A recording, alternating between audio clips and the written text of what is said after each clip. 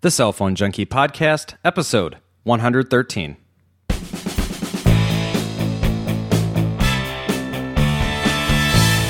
And Joey, I think one of us today has a new phone. Mickey Papillon is a cell phone junkie.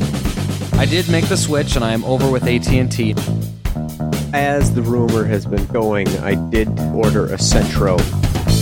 So I guess I would compare it to something like Mobile Utopia. Worst battery life ever. All right, we ready? Recording. Here we go. We've got some hands-on time with the Palm Treo 800W, the winner of our Zune giveaway contest, and an interview with Alltel about their new EVDO Rev network. My name is Mickey Papillon. And I'm Joey Kappas.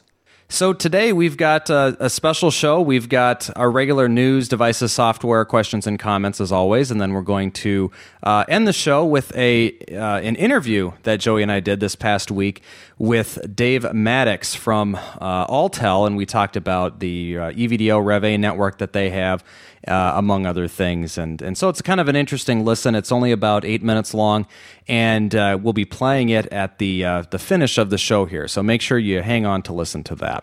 So, Joey, this week I got an 800W from Palm, and this was actually a Sprint-provided phone, similar to the deal that I had with the Instinct from last week. And just a few quick things to mention about it. Obviously, the Treo here is the upgraded version of the 700 series. It's a CDMA device running EVDO Rev, so it's got fast speeds for upload and download.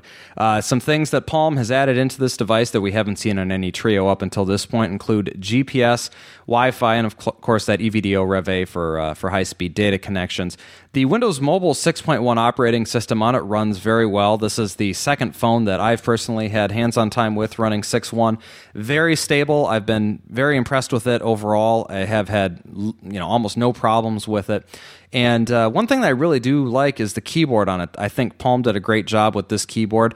It is a little bit smaller than the Treo 750 or the Treo 700, but of course bigger than the Centro. But I wanted to ask you, Joey, on the keyboard on the Centro, your keys have kind of a rubbery feel, do they not? I mean, there's some significant differences between what you've got and this one, yes? Yeah, because your keys are just hard plastic. Exactly. Right. Yep. Yeah, and these are grippy rubber, which makes I think it makes the typing easier. Okay. Well, these keys are very responsive, and I appreciate that. Coming from the 750, where I had issues with keys not registering or double tapping when I didn't mean for them to double tap on the on that 750 series. This one I've had not one problem yet so far with typing on it, so that's been good. It does have, like I said, a GPS in it, which is unique. There's a plug-in on the main screen that allows you to type in pretty much anything you want and hit search, and what that does is it will pull up, based on your current location, whatever it can find in the area. And I had an example that I used that this week on, and was looking for a Best Buy. And in the area, I knew there was one around, and I was looking for a phone number, so before we went over there, I wanted to call. And so I typed in Best Buy and hit search, and it pulled up one that was less than a mile away, and it had the address and the phone number on it. And a simple click later, I mean, it was literally within probably 10 seconds, I had a phone number to a Best Buy. So it was kind of like having visual 411 in my hand, and I really appreciated that. The hardware on the device is quite nice in my opinion. It's got that soft rubber feel on the back of it, kind of like a soft matte finish, and it's got some extra keys on the front, including the Windows and OK keys that people are used to, plus a dedicated calendar and mail application key, which I've seen seem to help me quite a bit getting around the device, at a good clip. If there's one thing that I can talk negatively about this device, it's going to be the stylus.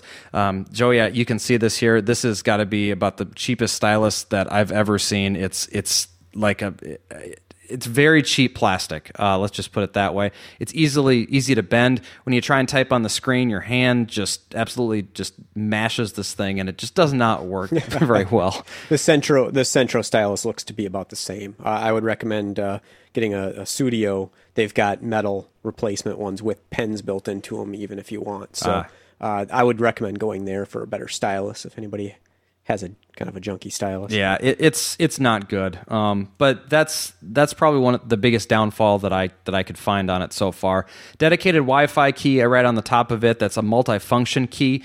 It allows you to turn the Wi-Fi on and off, and also you can a press and a hold do different things. So if you hold it down, it dumps you right into the Wi-Fi settings, and you can add or remove networks or change settings on those or whatnot. It also, one thing that's different on this one than I believe on I know on the 750, but also on the Centro as well, is that the microphone is actually on the front of the device, and I like that. I appreciate that. The sound quality has been pretty good on it. I talked to you, Joey, on it, and it seems to be working really well. Charging on it has what they're calling a micro USB port, which has been very debatable for kind of things that I've read online about this. Some people are saying it's proprietary. Other people are saying, no, it's micro USB. There's not a whole lot of information out there. Micro USB is not really a big standard. I mean, it's... Yeah, I can't quite see that picture. I guess I'll have to look one up. Micro USB is not as common as... the mini. Mini USB. And there's actually like 3 different micro USBs, if I remember correctly. There's a few of them. Lovely. That's great. That's very helpful for the consumer. So it does have also a micro SD card slot. I think it takes up to 8 gigabytes if I remember my information correctly. So that's pretty decent. It's got a nice little flap on the side of the phone here that makes it real easy to pull cards in and out. So no problems there, and just overall, just a decent device. I've been having a lot of fun with it, and thanks again to Sprint for providing it. I guess finally, I just mentioned real quick, it's an 1150 milliamp hour battery, which I hear is the same as the Centro. In fact, it's actually interchangeable with the Centro. So if you have the Centro and you've upgraded here to the 800W, you're going to be able to use your same battery. So that is something that's definitely positive about it as well. So a good solid Windows Mobile device. Joey, any questions on it at all? How is your battery life then? I've hooked it up, so I've got it hooked into my Exchange server, and when during the day I'm down to the end of the battery by the time I get home at 6 o'clock. I've got less than 20% left, and so it's about a day, and I played with it a little bit this week using SMS messages through Twitter, or I guess Twitter through SMS messages, and that killed it. It was dead by the time I left work, so that was not good. But other than that, I think if you're just using it under normal conditions, you'll be fine with a day. I think probably similar to what you've seen. And of course, over the first few days that I used it, the battery life got better because I believe this one, I was the first person to use it, and the battery was still in plastic. So it was pretty much dead when I got it, and took a couple of days to get a condition. But it seems to be working just fine now. Camera on it's 2 megapixel.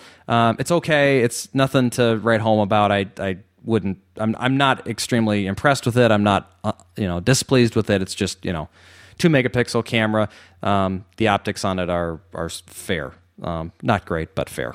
Yeah, I wanted to say about that micro USB. That is the standard that the cell phone manufacturers agreed upon last year for making basically all cell phones and a lot of mobile devices charge with that standard. My Plantronics Bluetooth headset uses that particular plug. It's a real thin, real flat USB. It's got a couple metal tabs on it to kind of lock into place. So you'll be probably seeing a lot more of those up and coming. Okay. All right. Well, it's. It seems to be fine. Haven't had any issues with it. To talk about. It's a little funky plugging it in. You just have to. You have to figure out how it plugs in once, and then you know how it goes going forward. But it's not quite as apparent as a mini USB when you're plugging it in, because it's got it's kind of like a. What do they call it? Like a hexagon shape or something on the mini USB, where it's flat and it's got these sides that come down at angles. It's not quite as apparent when you're plugging this one in, but whatever. That's a long ways from a problem, I guess. So anyway, Treo 800W, definitely I think a decent device, and so been happy with it so far, and I'll hoping to get a formal review up on it between now and the next show. So let's move on here. Just wanted to briefly mention that every week we do this show, of course, free of charge to all of you, the listeners, and we do it because we enjoy it. But there are certain things that we would like to do with this show that will require us to outlay some of our own funds to do so. And if you are interested in helping support the show by way of donation, we are certainly open to donations, and you can head over to the cellphonejunkie.com, and on the right side there's a donate button. And thanks to everyone who's donated thus far. It is absolutely not required, and I would never put any pressure on anybody to do it because it is completely up to you. But if you are looking to do so, you can do it via way of PayPal at thecellphonejunkie.com. And again, thank you to everyone up until this point who has donated to us. So we have a giveaway we need to announce this week, and to do it, I've put together a list. Joey has not seen it. There were 23 different entries for people that entered into the website. They went over to the cellphonejunkie.com and entered in their comments, and we are going to choose one randomly here. So I've got a list in no particular order from 1 to 23. So I'm going to ask Joey to pick one number out of that 1 to 23, and from there, I will tell you who it is. Lucky number 13, because we're at the 113th episode. Okay, 13. That would be username it's STL Rams Fan. So St. Louis Rams Fan. If you can shoot me an email to questions@thecellphonejunkie.com and give me all of your information, I will send this off to you sometime between now and the next show. So congrats to you on winning that Zune 4 gigabyte, and this will be hopefully something that you can use into the future for listening to the Cell Phone Junkie episodes. So before we get into news here, just one more item. We have an interview, like I mentioned here, at the end of this show, so make sure you hang on to listen to that. Dave Maddox was very gracious with his time, and I want to make sure that you listen to that. Actually, one more thing, too, here before I forget. I'm going to be, or if as you're listening to this, I've already been on the Mobile Computing Authority's podcast. And the Mobile Computing Authority is done by three gentlemen. Names are Craig Johnston, Dante Saragumba, and Bill Faust. And every other week, they talk about the latest in the mobile computing industry. A lot of focus is on the BlackBerry. I think most of them have BlackBerries, and so they talk quite a bit about them. They've done, it looks like 57 shows, so I will be on episode number 58, and we'll be discussing a number of different things, primarily regarding EVDO and GSM and HSDPA, all the different networks types that are out there, and we'll talk a little bit about the bands, the 850 versus 1900 bands as well. And so just kind of an overall discussion of the cell phone technologies and different things regarding that. So make sure you check that out. You can get it at mca.libsyn.com. So in the news this week, first off, we'll chat about the iPhone a little bit. The first topic is the reception on the iPhone has come under a lot of scrutiny this week because a lot of people are saying that it is not what they wanted, and the 3G signals that they're getting are causing lots of dropped calls, inabilities to make calls, poor data connections, among other things. And the answer, according to various forums and AT&T and Apple, is to just simply switch your device off of 3G and switch it over to the 2G Edge network, and you should have no problems. Well, unfortunately, that's not really an answer that a lot of people are willing to accept because they bought this particular device for one reason, and that was to get the 3G network. And it's been problematic, to say the least, for some of these people. So my experience with it over the first couple of days, at least, was fairly positive. And then I realized a lot of that had to do with the fact that I was at home using it for the first couple of days and was on Wi-Fi and have got a very strong 3G signal here. Looking at my phone right now, I've got 3 out of 5 bars, now up to 4 out of 5 bars, and so it's fairly good. However, I work in an area that's not quite as strong, and so I've noticed that this very thing where the phone will not necessarily switch over to an edge connection if it can still hang on to a 3G connection, and it's really causing problems as far as data connections and not being able to make those connections missed phone calls, missed emails, things like that. And so it's almost like the radio either isn't strong enough, or maybe the AT&T network's getting kind of overwhelmed by all these new devices, or it's just quite honestly just a problem with something that needs to get resolved in the hardware. Hopefully that's not the issue, because that's going to be millions of phones that are going to potentially come upon problems here. So I don't know, Joey, what do you think about this particular story? Most likely, if it is something internal to the iPhone, they will be able to update the code for the radio to help switch back and forth.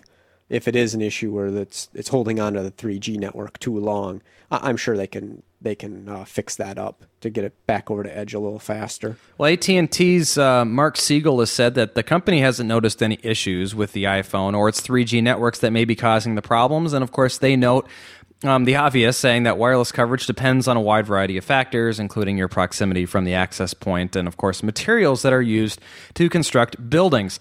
So not exactly the answer a lot of people are looking to hear, but there are some forums that are out there that are quite extensive and are probably going to hopefully push AT&T and Apple in a way to make changes that they need to satisfy the customer. Yeah, and obviously if you've had a 3G device already, you should kind of know how it should perform, I suppose. And if the iPhone really isn't that good, then don't wait for them to fix it. Don't hold on if you're really dissatisfied with it. You should really take it back. Mm-hmm. And I don't know if that's something that would be charged a restocking fee because you say the coverage is bad, but I don't think so. I mean, that sounds kind of like it's almost defective, especially if you have another 3G phone that you say, that it's really, poor in comparison to. So I don't know, that is an option. I think it's going to be a fight, and here's why. If you are a new AT&T customer and you go to take back that iPhone 3G, you're going to be subject to the I believe it's a 10% restocking fee. So depending on how much you paid for the phone, $20, $30, $40, or even $50, depending on if you got the subsidy or not, you're not going to be able to give that up. What's going to happen is they're going to say, well, if you've got a problem with the phone, you need to go to Apple, and Apple will swap it out for a new unit. Any warranty or defective claims have to go through Apple. At least that's what I believe that they did with the first version. I think they're going to do it with this version as well. So I think you'd actually have quite a rough time trying to return it and get your money back. But keep in mind, you do have that AT&T period of 30 days after you sign up for a contract to return a phone. So at the most, if you were a brand new customer, you had that 30-day period, you could get out of it, and you'd be out the $30, I guess it is, and so that's not too bad. But yeah, don't if you're not able to make calls or having problems with it, don't wait. Just make the change. It'll be better for your sanity, because otherwise you're going to really have a rough time with your new phone. You're not going to like it. So anyway, that's an interesting thing that we'll keep a close eye on. And like I said, I've had a little bit of that as far as issues with it, but it hasn't been overwhelming, and it hasn't been to the point where I felt like it needs to go back. So anyway, but moving on here, the iPhone 3G is selling twice as fast as the original. Apparently, they have sold obviously 1 million units over the first weekend of the unit being available, and that took them a few months with the first model that was out. So a lot faster than they thought, and looks like they're going to probably be doing the same types of volumes into the future. iPhones are still kind of sold out pretty much anywhere you go. AT&T is diverting all of their stock to the direct fulfillment program. So if you go into an AT&T store, order an iPhone, they're going to put you in the direct fulfillment program, and then once the phone is available, it will get shipped directly to the store, and you can go in and then pick it up and activate it through them. Similar to what I did, it works very well, but they are not giving any phones available to the stores to sell to walk-in customers. So keep that in mind. If you're not willing to wait in line at an Apple store, you're not going to be getting one at an AT&T store. My question is, why didn't they do that in the first place? That's a great question. It made all the sense in the world to me when I was able to do it.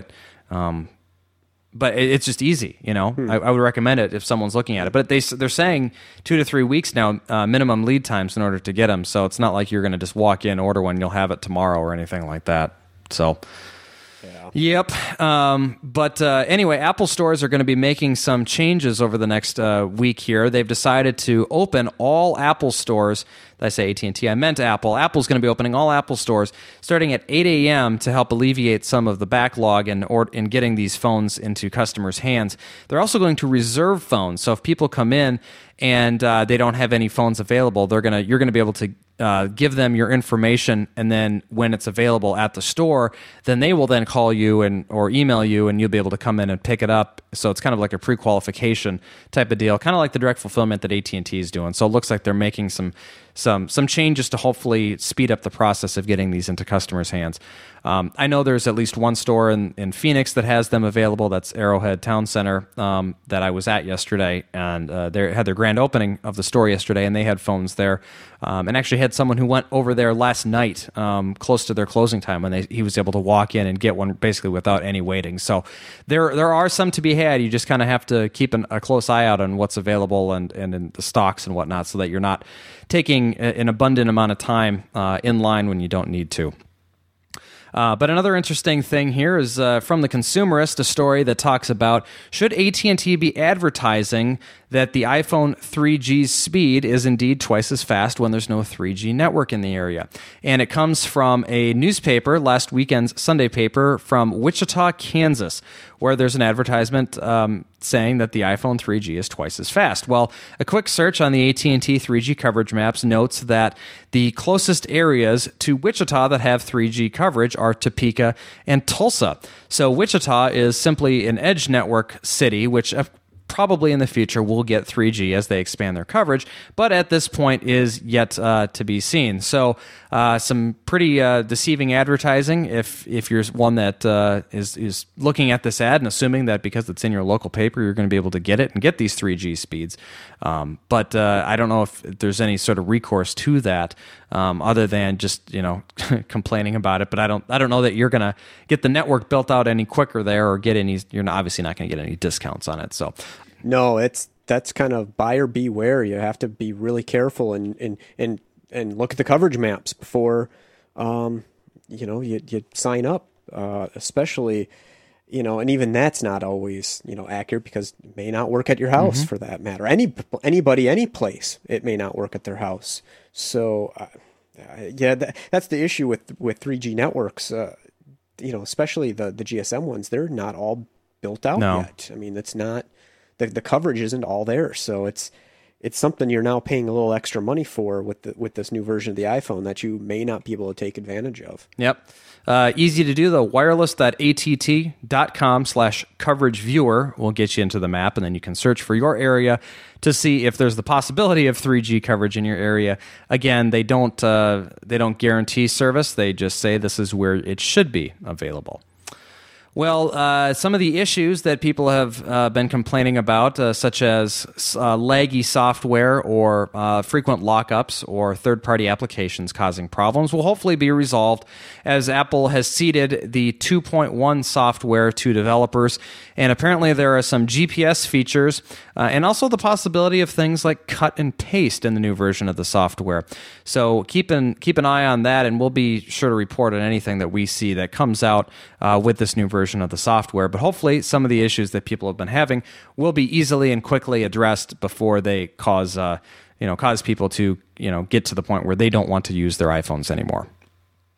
And tethering has long been something that people have liked to do with devices that they've had to their computers in order to get around the cost of paying for an additional Air card, PC card, USB card, whatever you want to call it. And the iPhone now has tethering available for it if you're willing to do a little bit of work. It's not easy. You have to be able to jailbreak the phone, so you have to download the software that's available out there now to jailbreak the phone. And then you need a few programs, including one called 3Proxy and Mobile Terminal. Then you create an ad hoc Wi-Fi network between your notebook, and then you connect your iPhone to it and go into the Mobile Terminal, do some interesting steps that are way beyond anything that I would be willing to do, and voila, you've got a 3G network tethered to your laptop. So not exactly something that the average person is going to be willing to do. Very wonky, if you ask me, but will certainly work if you're interested in taking the time to do it. Well, on to the rest of the news here. Verizon Wireless has agreed to some divestitures in order to acquire Alltel. This is from, to meet Department of Justice approval, Verizon agreed to divest some of its assets in selling off 85 of its markets across 18 different states. Many of them are rural areas where its services overlap with Alltel's. Verizon has also agreed to certain roaming conditions, and if these two concessions do not, they do not mean that the sale has been approved, but they will be furthering the hope that Verizon will be able to finish their Alltel acquisition. Verizon also announced that 1.5 million customers were added within the second quarter. They are now up to 68.7 million total subscribers, but their shares did fall 61 cents or 1.7% as the news failed to help with any economic concerns that they had. So hopefully they will see some continued growth here over the next few quarters to help with their stock prices. AT&T has also announced that they've grown their data revenue quite a bit over the last few months, and looks like a 52% bump in cash flow from data alone, which includes text and MMS messaging. Overall revenue from the wireless division was met with a 15.8% gain. That's due to 1.3 million subscribers switching over to AT&T, giving them a grand total of 72.9 million. Obviously, they're still just a bit ahead of Verizon here, but as soon as that acquisition with Alltel goes through, the Verizon Corporation will have many more subscribers than AT&T.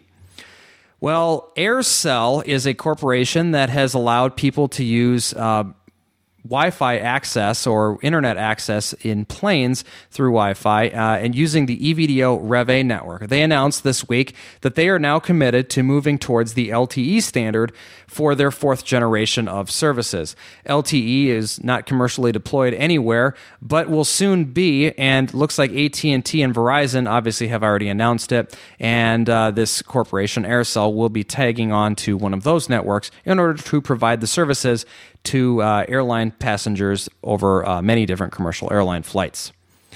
O2 is not the only one leaking MMS messages. This is according to a Slashdot article.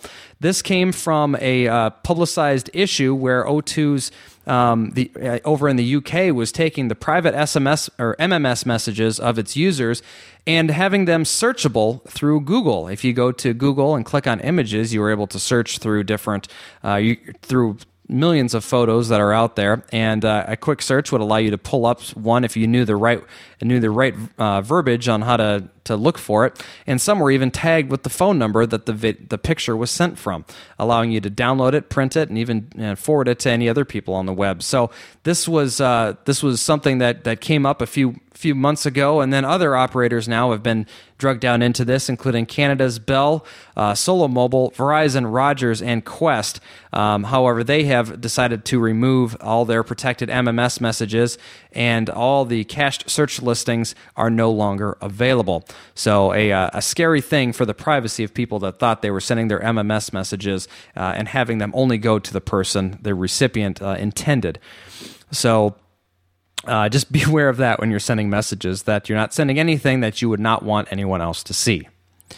LG has become the third biggest handset maker after moving 27.7 million units. They just passed Motorola and also Sony Ericsson and moved into the third spot with its 27.7 million units. This falls behind Nokia and Samsung, and LG doing very well with devices such as the Venus at 1.6 million units and the Voyager with 1.3 million units. Well, we talked last week on a question from one of our listeners about T-Mobile's ability to reject the possibility of having your account canceled due to their increase in SMS messages. Well, they have this week said that they're going to be adding restrictions to how you can cancel your contract without the early termination fee, including you can't have unlimited messaging, an unlimited messaging bundle on your account within the past 3 months. You have to have been charged for text messages during the last 3 months, which is what our listener said. And if you want to cancel your T-Mobile contract without an early termination fee, you have to show that you're materially a material adverse change has happened. And so with these particular restrictions that they're saying, it's not going to be all that easy. So they seem very arbitrary, and I know a lot of people aren't real happy about it. Well, you know what? That wasn't in the contract in the beginning, and unfortunately, T-Mobile, they better change their tune, because that's ridiculous. Because if they're changing the rates and those particular stipulations aren't in the contract that you signed to begin with, let's just arbitrarily change the contract. That's really not too cool. It's not at all. Well, we've got. I think Josh said that he was able to get out of his contract, so I'd be interested to hear. Hoping, Josh, that you can send us a voicemail to let us know how exactly you were able to do that, so we can pass it on to the listeners. Because I'm sure there's other people who are interested in doing it that are out there listening that have had the same kind of experience that you've had, and so we'll be interested to know. Well, switching gears here a little bit, a mobile network builder is looking towards IKEA for inspiration on how it's going to deploy networks. And a story here from PC World talks about how the majority of the future growth from the network operators will be in developing countries and rural areas where subscribers will be getting their first phone. The traditional equipment used to build out a network is very expensive, and the operators are only expecting to see approximately $1 to $2 per month in their ARPU. So what they're looking at is relatively low power consuming equipment and only circuit switched GSM connections. So data connections through GPRS or 3G networks are not going to be rolled out. They're also looking to use solar equipment, as it's come a long way in the last few years, and they will be able to use it for the connection, or for the electricity that's needed to power this station. Now back to the data connection. How are they going to get those phone calls routed over a network? Microwave link looks like to be the best way to do it. But to get these networks deployed in all these areas, they're looking towards a very radical system of doing it. If you look at a current deployment of a base station, it's approximately $25,000. This World GSM Village site this base station that they're talking about will support up to 100 subscribers at a time and only cost $3,500 to roll out. Now, looking at how this would get rolled out, their vision is to have villagers put together money to purchase this equipment, go to pick up the base station, bring it out to the network or to the village that they live in, and then the system will have color-coded cables that will allow for connecting to the base station back to the network through a continuous beeping sound that will tell the installer when the microwave link is pointing in the right direction. Now, Joey, I'm interested because I know you've had a little bit of experience with setting up networks over these direct RF links. I don't know, have you ever done any microwave stuff? And if so, how would this help people in setting up a network? What does this do? How does it kind of ease the pain of doing it? Well, the canopy system that I have at the office, it actually does have a audio link where you can set up the link to get it aimed better, get the best aiming. So it's very easy to do. I had no trouble getting mine aimed at the other station, and I went back and forth between the two buildings, getting them both kind of aligned so they had the strongest signal strength. So it shouldn't be too hard to do as long as they have a decent line of sight. Well, like IKEA, it will use pictures to explain the installation process, in part because it doesn't have the resources to translate the manual into the hundreds of languages that would be needed. And they will start trials of the system in September, and their goal is to start shipping in large volumes during the first quarter of next year. Well, if you are someone who needs to make a phone call to somebody and doesn't want them to know that you're calling them, a new service called Sly Dial is out there that will allow you to make a call free of charge and directly connect you to a person's voicemail. By calling 267 Sly Dial, which is 759-3425 from any landline or mobile phone. At the voice prompt, you'll enter in the U.S. mobile phone number of the person that you want to call, and you will be directly connected to their voicemail. Going to slydial.com shows you some examples of why you may want to use the service, such as calling and letting someone down easy from not wanting to go out with them, to letting your boss know that you will not be in today. Not exactly the most honorable of systems, but an interesting concept nonetheless. Well, Nokia and Qualcomm have been battling each other over patent disputes over the last few months, and they emerged this past week in a Delaware court with a 15-year cross-licensing agreement.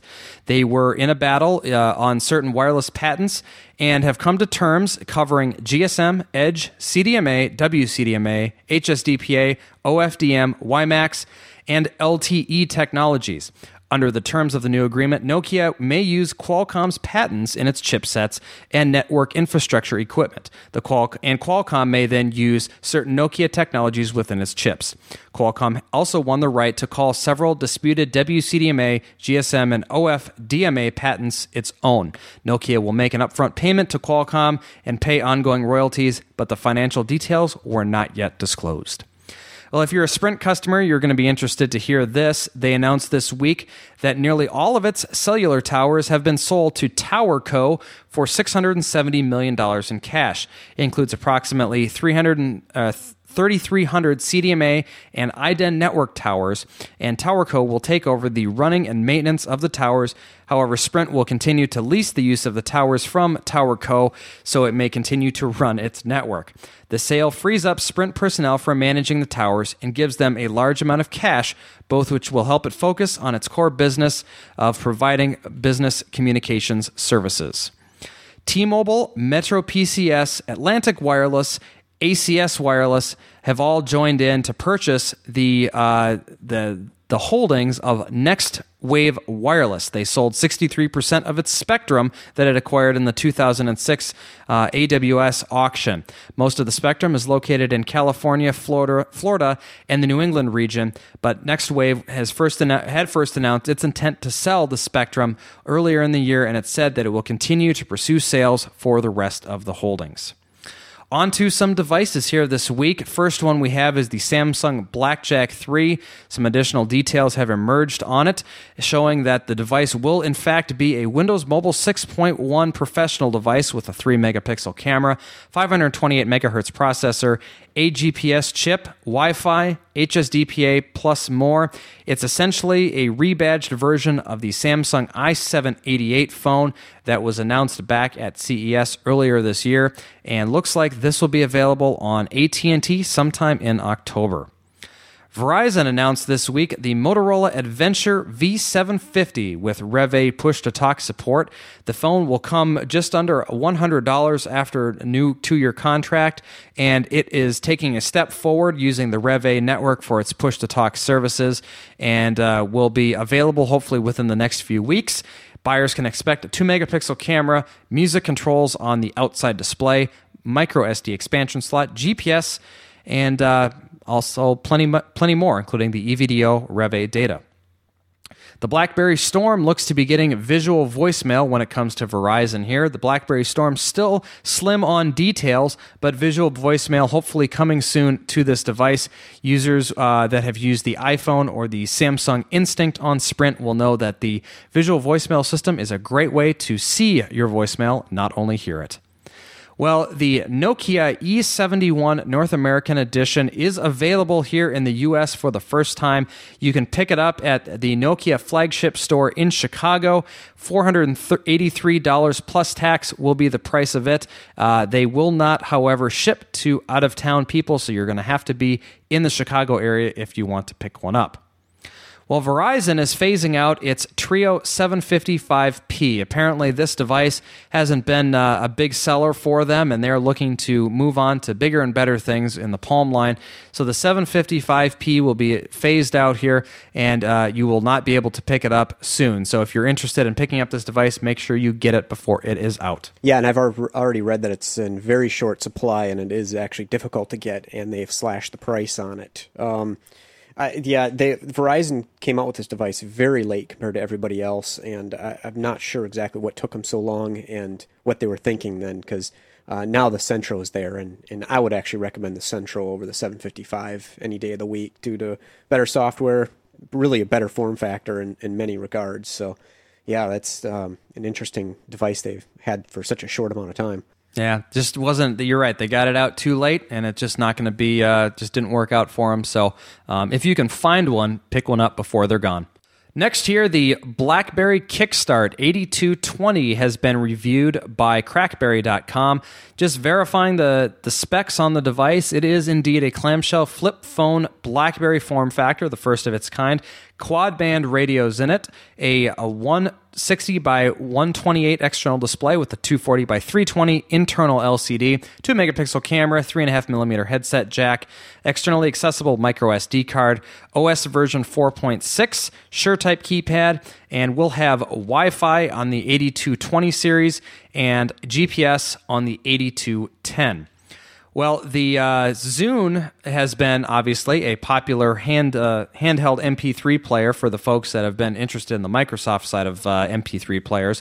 And CEO Steve Ballmer wrote in an email this week that they may indeed do the same with some of their phones, and including the Zune functionality into it. The details were very sketchy. To quote Mr. Ballmer, he says, "In the competition between PCs and Macs, we outsell Apple 30-1. But there is no doubt that Apple is thriving. Why? Because they are good at providing an experience that is narrow but complete, while our commitment to choice often becomes with some compromises to the end-to-end experience. Today, we're changing the way we work with hardware vendors to ensure that we can provide complete experiences with absolutely no compromises. We'll do the same with the phones, providing choice as we work to create great end-to-end experiences." Not an exact confirmation of a Zune phone, but many people are rumoring that this is the start of the development of this style of product, and we'll possibly see something that is similar to an iPhone-style product. My guess is that we'll probably take Windows Mobile and just expand on that operating system to include some of the functionality of the Zune phone. But again, this is all very rumored at this point. The Sprint AirRave is a great new product that will be available August 17th for Sprint customers that will allow coverage in areas where you don't necessarily have it. It's a base station that connects into your home broadband router that provides you with enhanced mobile phone signal and gives you unlimited calling over the service. However, some updates have come about this week that some people aren't real happy about, including no EVDO data. It will only include the 1X RTT. It cannot be seamlessly transferred from a normal cell tower connection over to the AirRave.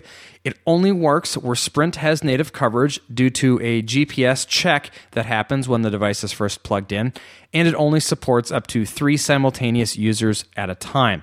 This service is going to be available $15 for individuals per month or $30 for an entire family. The device looks to be approximately $50 for the hardware. The BlackBerry Bold release was supposed to happen sometime this coming August on the AT&T network, but according to BlackBerryNews.com, the rollout is going to be pushed back on the 3G BlackBerry to sometime around September 1st or later. September 1st, I believe, is Labor Day, so I would expect to see this sometime shortly thereafter. A new version of Windows Live is available for Windows Mobile, as we talk about software here briefly. Microsoft has released an updated version of the Windows Live client for Windows Mobile. It will allow you to synchronize your live contacts with the contacts on your device, synchronize your live email, including MSN, Hotmail, or Live.com, viewing graphics, web links, and contact photos within emails, responding to emails with voice recordings, and also uploading photos to your Windows Live spaces. If you're a Windows Live user on your Windows Mobile device, make sure you check this one out, as it's a free download from wl.windowsmobile.com. Now, is this the software that has the mapping program and the GPS functionality as well, or is that a different one? That would be different. That is, I think, Windows Messenger. They've got all these different programs that are out there. Let me just take a quick... Now, I thought it was Windows Live, but it's live. I can't remember what I installed. It's Live Search.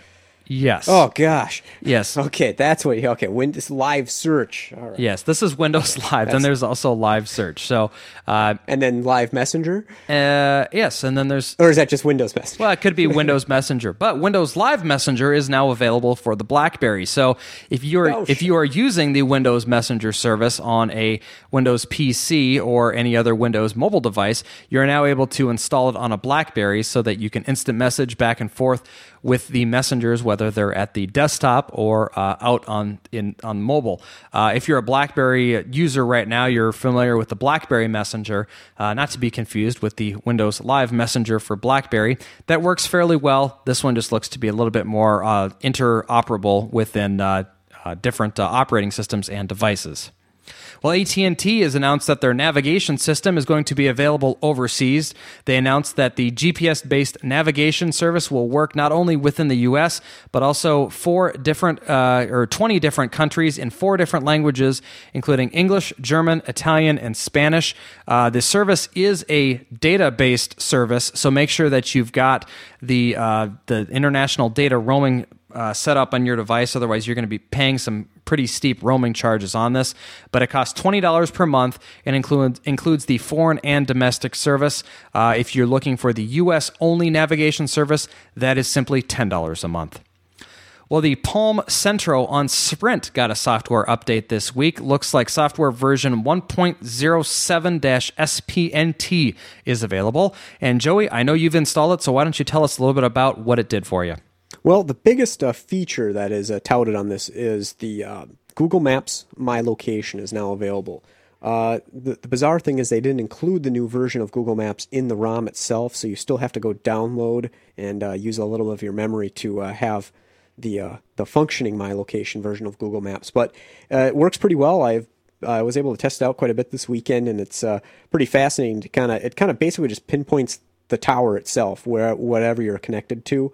I had one spot this afternoon here in Red Wing where it was kind of putting me probably about 15 miles away from where I was actually at, but it's been very accurate otherwise. It's not GPS at all, but it just kind of gives you a quick reference to where you're possibly located at. It's within a mile or two radius. So that's kind of neat. They improved the Versamail client a little bit. I haven't seen any improvements personally with it, but I know it's a new version. They did some Sprint TV. I don't know what they did there. They've got some Bluetooth fixes, some AOL Instant Messenger performance. They added a few other features. Otherwise, the update went really well. I used a backup client to, it was called Resco Backup, to save my device and then restore it back after the update, and it's running just as good as new. So one of the points that they make in the enhancements is the allowing for preferred roaming list updates over the air. Is that something similar to the Instinct where you can go into a program and actually update your PRL without having to directly call Sprint? Or how does that work? No, I don't think so. I tried finding some more specifics out on that, and I wasn't able to locate anything. What was happening is I think the original Central ROM was not allowing the over-the-air updates when you call *2 to actually save to the phone. It's like it was trying to get it, but I think they had a bug in there where it wasn't actually allowing the PRL to update at all. So I think this just enables the function when you have to call up Sprint and say, flag my account for a PRL update. Then you have to call back, and the *2 will then program your phone. So I have not seen that basically a pull PRL update option anywhere in the phone. Okay. Well, it looks like it's going to be about a 30-minute update for those that are interested, which isn't too bad. Looks like that should be something, should be fairly easy and straightforward, so we recommend that all users go and get that update. Well, BlackBerry announced this week a program called Media Sync, which allows integration with your BlackBerry wireless handheld to your iTunes music collection. All of your music that's in your iTunes can be automatically transferred and selected playlists over to the BlackBerry as well. It is currently only available for Windows and doesn't apparently support any video or DRM'd tracks. So if you're a Mac user, unfortunately, you're going to have to wait a little while to see this. But good to see that a lot of people who are obviously using iTunes to manage their music will be able to now synchronize it over with relative ease to the BlackBerry. Well, the HTC Touch Diamond has come under a lot of speculation over the past few months and its release overseas and people bringing it here to the U.S. The ability to use it in areas that did not have 1900 megahertz support has been very difficult.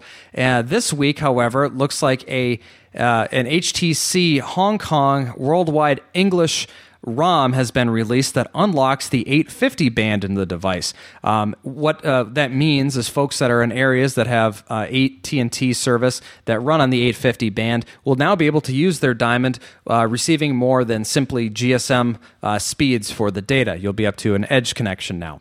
The ROM also apparently fixes the no signal issue that users have been experiencing. No action while touching navigation controls in camera mode issue. Some files and internal storage which cannot be listed problems. SMS sound alert notification delay issues. Improves audio quality after the audio booster is enabled. It improves the TouchFlow 3D tab switching and movement speed. Improved homepage loading speeds.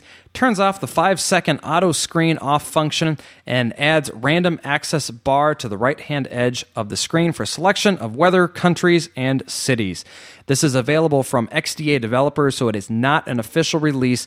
You can, however, go over to the HTC website if you are in Hong Kong and sign up for an account and download it directly from there. I tried to install it on my ROM and had some issues with it, so unfortunately I wasn't able to test out some of these improvements that they've had. I'm hoping to see them come out with something official here soon so that we can update this and finally have a device that works pretty much anywhere in the U.S. But an interesting turn of events from a device that people thought was a tri-band device, now a quad-band one. So you're still looking for 3G US bands, is that correct? Yes, that has not been done either. That's one thing that I'm not sure that's ever going to happen. I believe that's a completely separate chip, or at least the radio itself. I don't think it's going to happen. It makes sense to go from a tri-band to a quad-band because that's just simply a software. Again, I hope I'm wrong. It would be great to see 3G speeds here, but I don't know. I just don't see it happening because they're going to want to supply this device to the U.S., specifically to a CDMA carrier, and they're going to want to make sure that people aren't able to bring in the GSM versions and use them on 3G here, I think. I think that's going to be, at least that's kind of my thought on it. I don't think it's going to happen, so... Anyway, Treo 800W, we talked about a little bit earlier. An interesting find here from WM Experts. It looks like there is some controversy on the upload side for the EVDO Rev A network. And someone found that by typing #EVDO, which is 3836, and then pound, you're able to bring up a special programming menu, which is very interesting. Yeah, that's standard across all Sprint EVDO phones. You can do it on a Centro. You can do it on any Sprint phone. There's a lot of commands that Sprint has that are pound. Example, you can do pound debug, pound sum to get totals. You can do there's a ton of them that work, but EVDO is a standard one. So if you do this, you'll notice that by default a checkbox that says Enable Rev A is not checked. And what that means is that upload speeds will cap on the device at about 120 kilobits per second. But when you check the box, they will be updated and you will get in the mid 300 kilobit per second range. So basically doubling the speeds that you'll get on your upload side. So make sure if you've got the 800W that you check that out. Again, pound 3836 pound. Check that Enable Rev A box and hit save, and make sure you also have the broadband setting as automatic so that you have the best possible service available in your area. Finally, here in the software side of things, the Pocket Informant suite of software has been upgraded from Pocket Informant 8 to 8.1. Highlights of the upgrade include a 2-key search for the Pocket PC. It's like the T9 for search.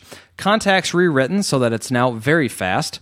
Improved events view with groupings and more improvements. Improved journaling views with groupings and better views. Improved touch modes. Major improvements to the smartphone all over the place.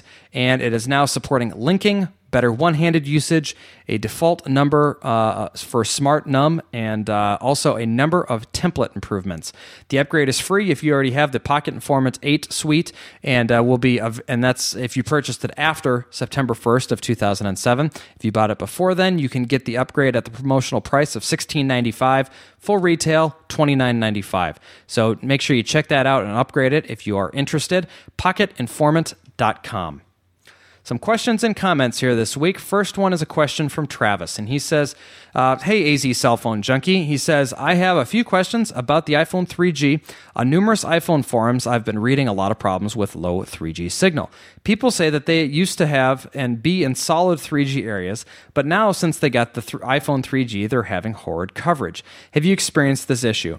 Also, over at Howard Forums, many people are saying that there are a lot of iPhone 3Gs that have a light leakage issue, where basically you're seeing the outside of the phone leak light around it. So go into a room that's pitch black, look around the edges of the phone, and see if you can see any light emitting around it. You'd think if you can see the light, you would be able to easily have dust get in there and get under the screen. Thanks, Travis. Well, on the light leakage thing, I tried it. I can't see anything, so I'm not really sure exactly what that's referring to. Unfortunately, it's kind of difficult because the screen is so bright to kind of see if there's anything leaking around the outside. But in my experience, I didn't. So I don't know that that's something that maybe I'm just not looking hard enough for, or maybe my device just doesn't have that issue, but I seem to be okay with that. And then earlier in the show, I did talk about the 3G coverage and my experience with it, but it has been okay. It's been probably a little bit poorer than what I saw on the 750, but then again, it's all kind of relative to the bars that you're seeing on the phone, and I don't really trust those. I trust what my speeds look like when I'm downloading data, and or if I'm able to make a phone call. So that's kind of how I look at it. Yeah, my comment on the light leakage issue, some of that could be just the actual thinness and transparency of the plastic itself. I know the Centro, when I'm in a dark room, I can actually see the charging LED light actually just shining through the plastic, the silver portion on the top of the case, and even the red portion of the case. It just shines right through the plastic itself. So, it could potentially be an issue for dust, but I don't think you'll have an issue. I think their screens are sealed against the touch screen on the front anyway. So, and you don't really have to worry about dust inside the phone either. That really won't hurt much. So I wouldn't worry about that too much. Yeah. Just real quick before we move on. One thing I have noticed is that the new phone does switch over less frequently than the 750 from the 3G to an Edge connection, which is good and bad, because you'll find that it holds on to 3G. Maybe you've just gone through an area with low service, but then it won't automatically switch over to Edge like my 750 was.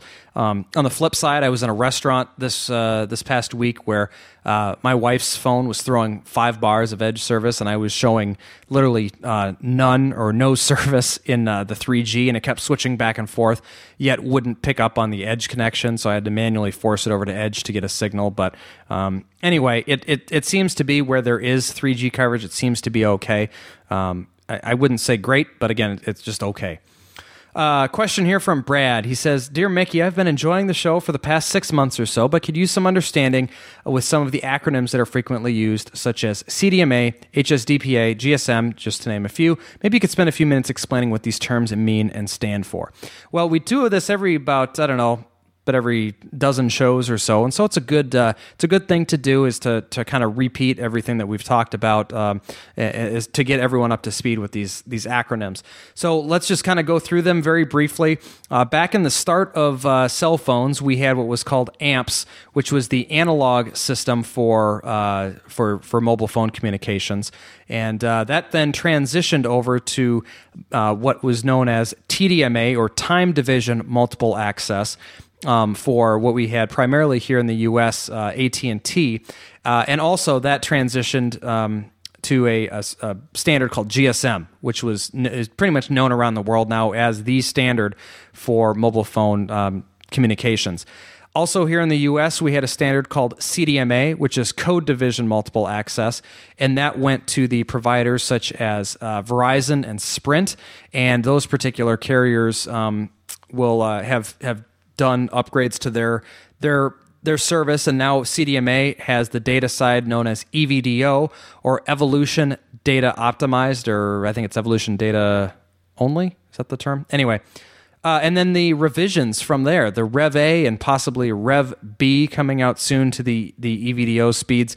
And basically just as we continue on down the paths, basically people are increasing their capacity and their speeds, and that's what these providers are doing. So when you talk about Sprint, Verizon, and Alltel, remember CDMA for the voice, and then for the data, it's EVDO, and then EVDO Rev A you'll hear us talk about. On the other side of things, TDMA's side was then now GSM. GSM is the term you should remember. That's what T-Mobile and AT&T are using. And that transition path switches over to HSDPA for the download side, which stands for high-speed data packet access, and then HSUPA, high-speed upload or downlink packet access and uplink packet access, I believe, are the terms. And with those particular terms are for the 3G side for GSM. So that's what they're transitioning to. And Joey, help me out here. What else have I missed with that? Don't forget about the GSM Edge and the GSM GPRS.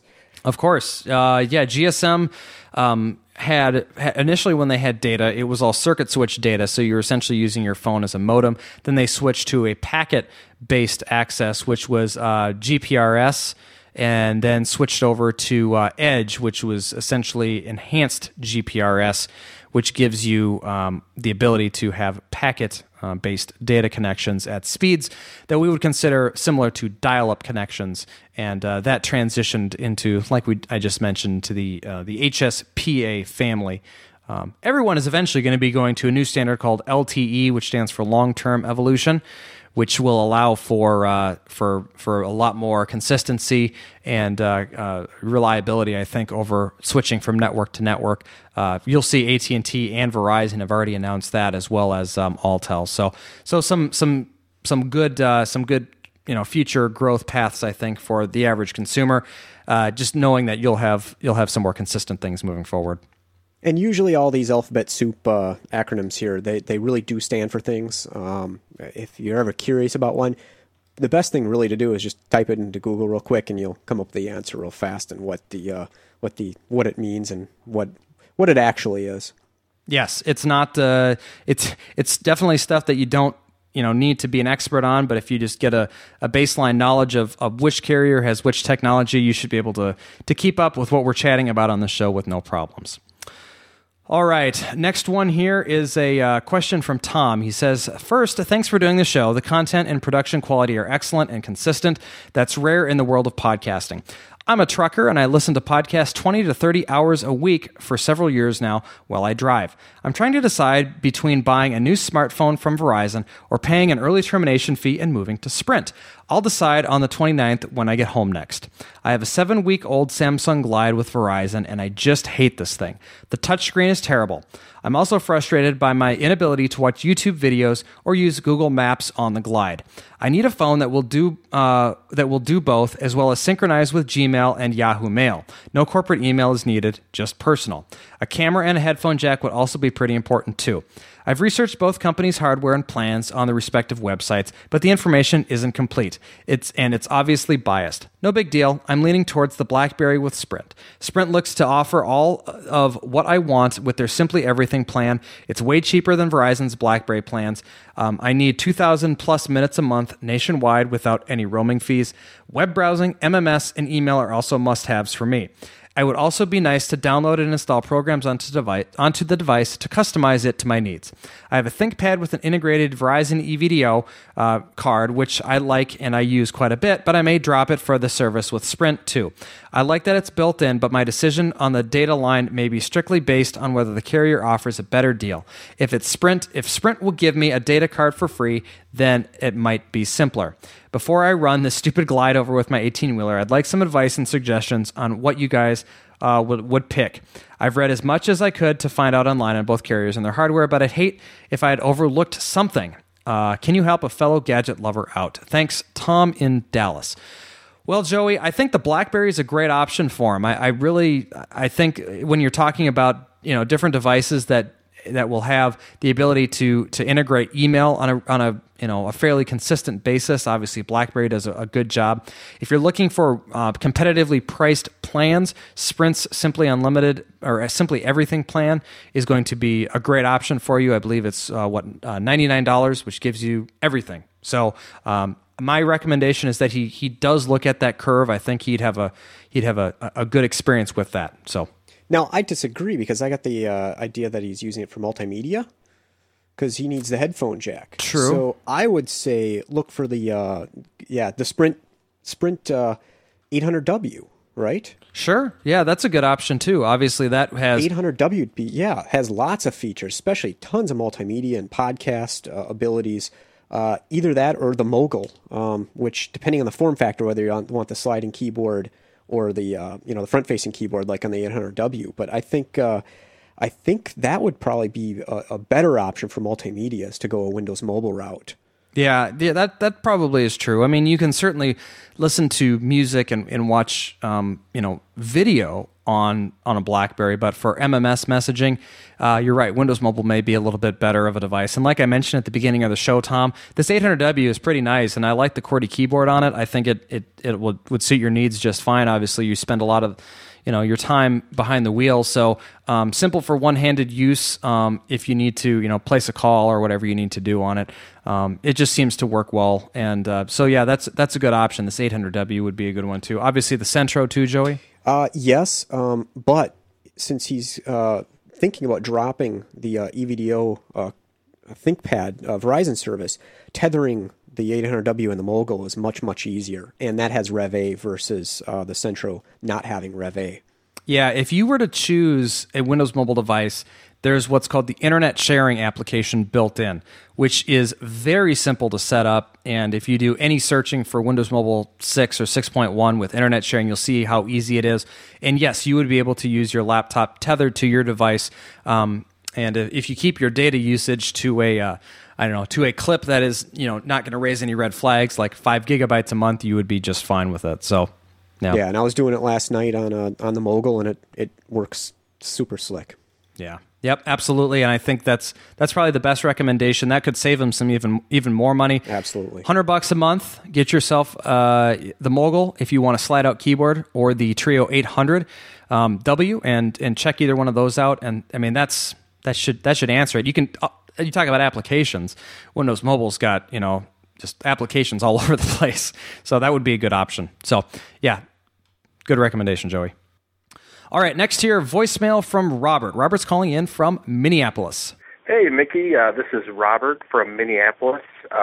You may recognize me. I follow you on Twitter, and we've exchanged some messages back and forth. But I just wanted to call and let you know that I really appreciate your podcast. I listen to it all the time on my iPod when it gets released.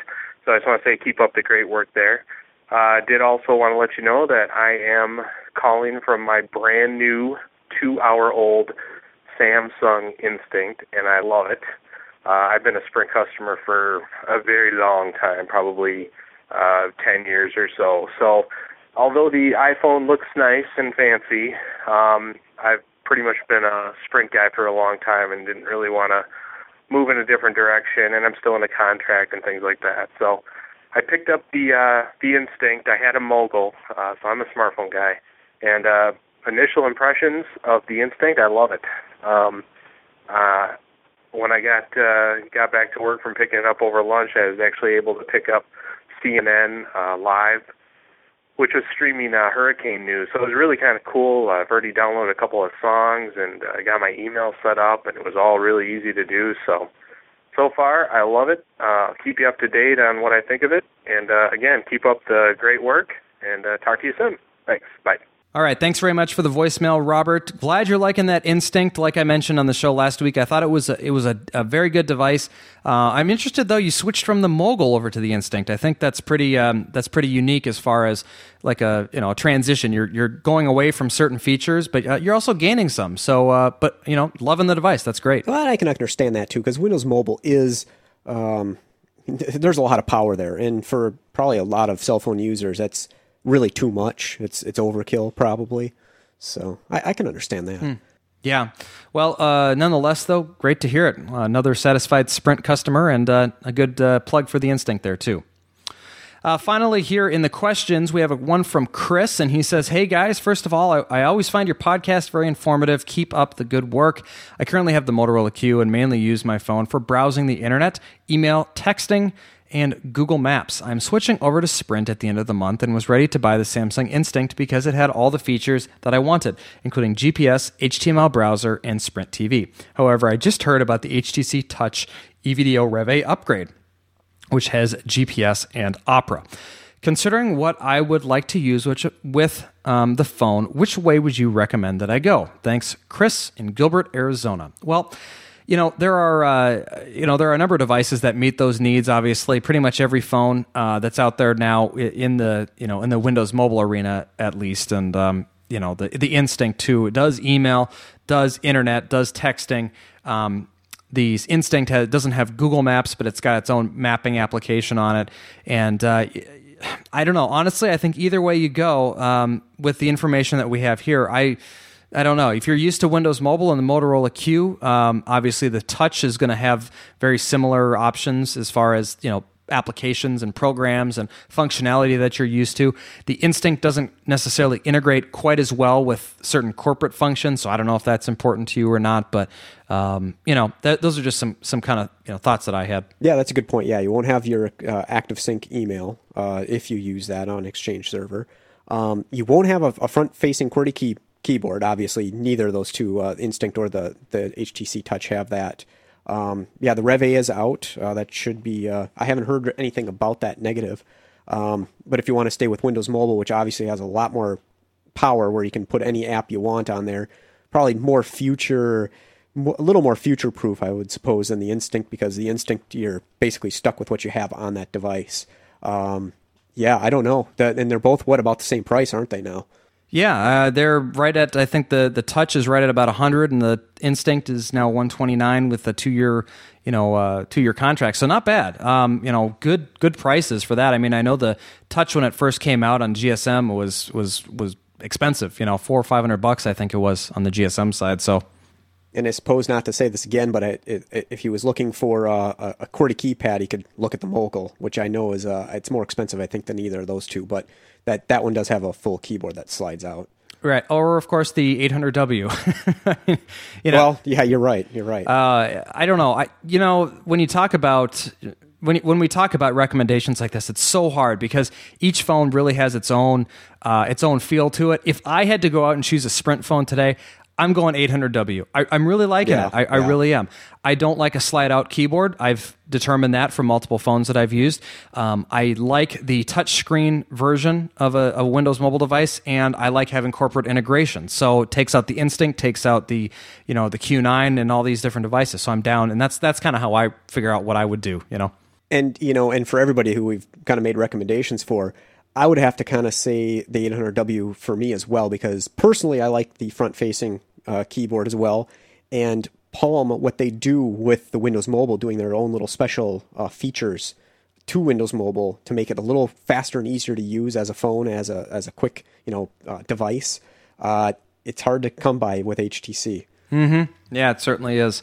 That's not what their MO is, I guess, at this point. They're transitioning over to this this full screen. So anyway, if you have any questions or comments for us, you can give us a call at 206-203-3734 or send us an email at questions@thecellphonejunkie.com.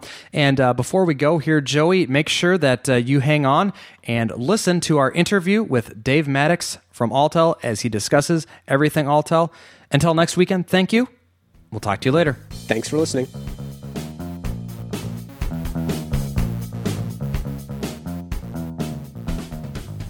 And thank you very much for joining us with this special segment of the Cell Phone Junkie. Today we are talking with Dave Maddox from Alltel. And how you doing today, Dave? Good morning. We're doing fine. Great. You are the Director of Product Marketing from Alltel, and we're going to talk a little bit about your services and everything going in with the new Rev A network. And so certainly appreciate your time this morning.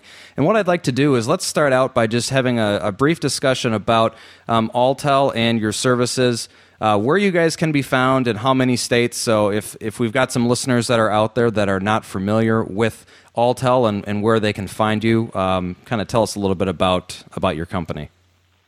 Sure. Alltel actually has stores and footprint in 34 states, and we have roaming agreements that allow us to have coverage across the continental U.S.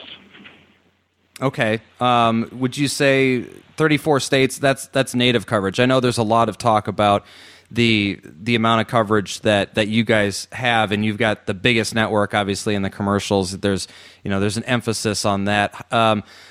If a customer was interested in picking up your service, would they necessarily have to be let's just say, would they have to be in one of those states to get the service, or can you pretty much could I get the service through a partnering relationship? I guess what I'm trying to get at is, can anybody listening to this call get your service, or is that still kind of part of an expansion plan?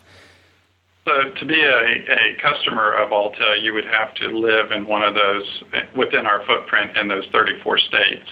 Our roaming agreements allow our customers within those states to roam throughout the continental U.S., so they would get voice and data services anywhere within the U.S. Okay, perfect. Well, for the sake of everybody listening here, can you explain to us what is EVDO, and then further than that, what does the Revision A network mean?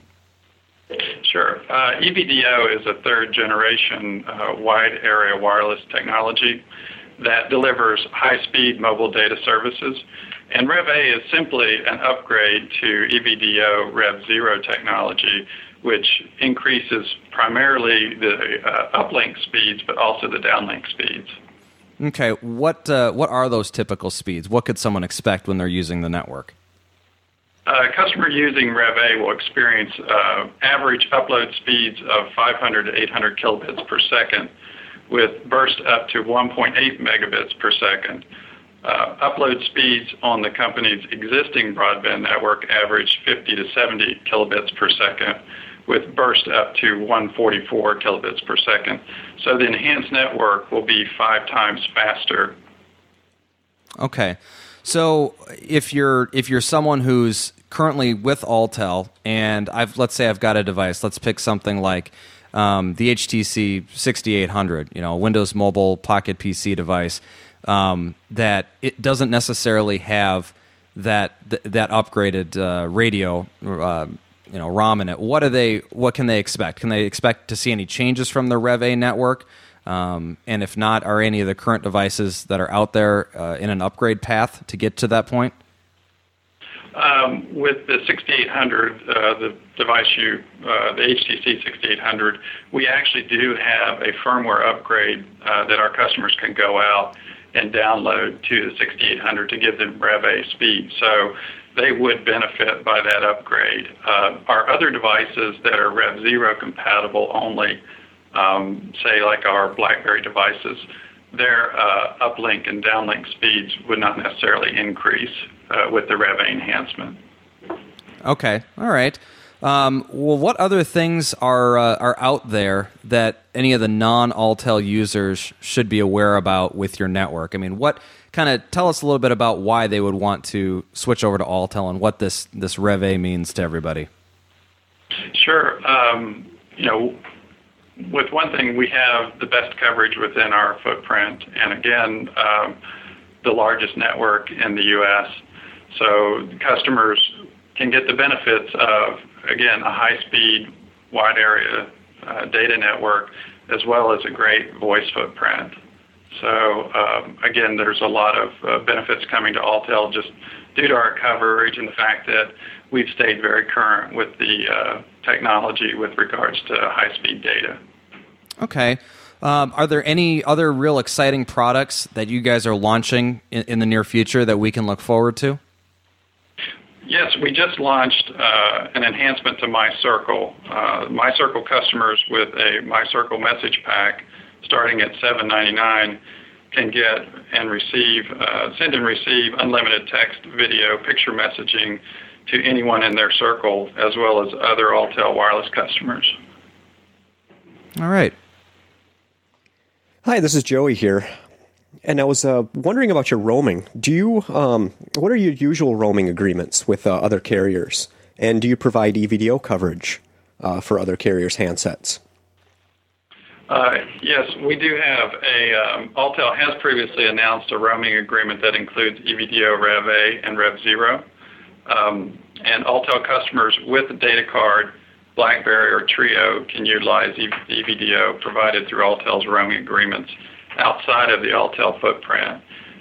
If Rev A is available and the device is Rev A capable, then customers will have the Rev A service.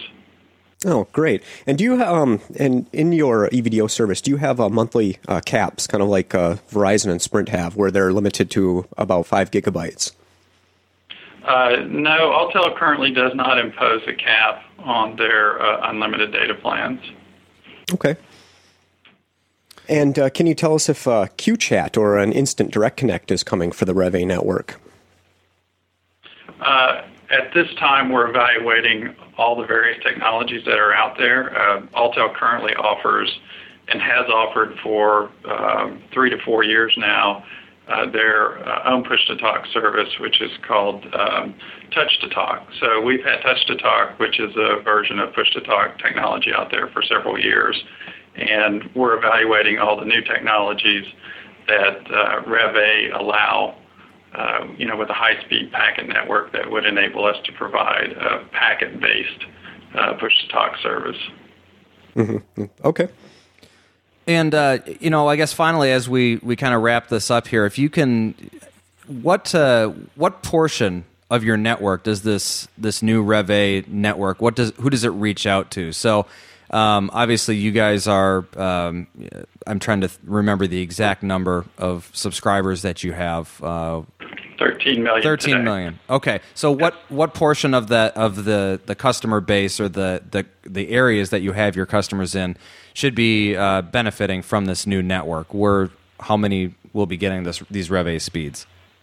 To date, I don't have that percentage available, but we're building throughout 2008, so we have a very aggressive build plan for both a Rev Zero expansion as well as Rev A rollouts this year, and we're releasing those as we launch them. So we're not publicizing the list of cities before we launch them, but you'll see more of those announcements throughout the year. But we do have a very aggressive build plan this year, and if you want to, you can go to alltel.com and find out, from our press releases there where we have Rev A coverage today.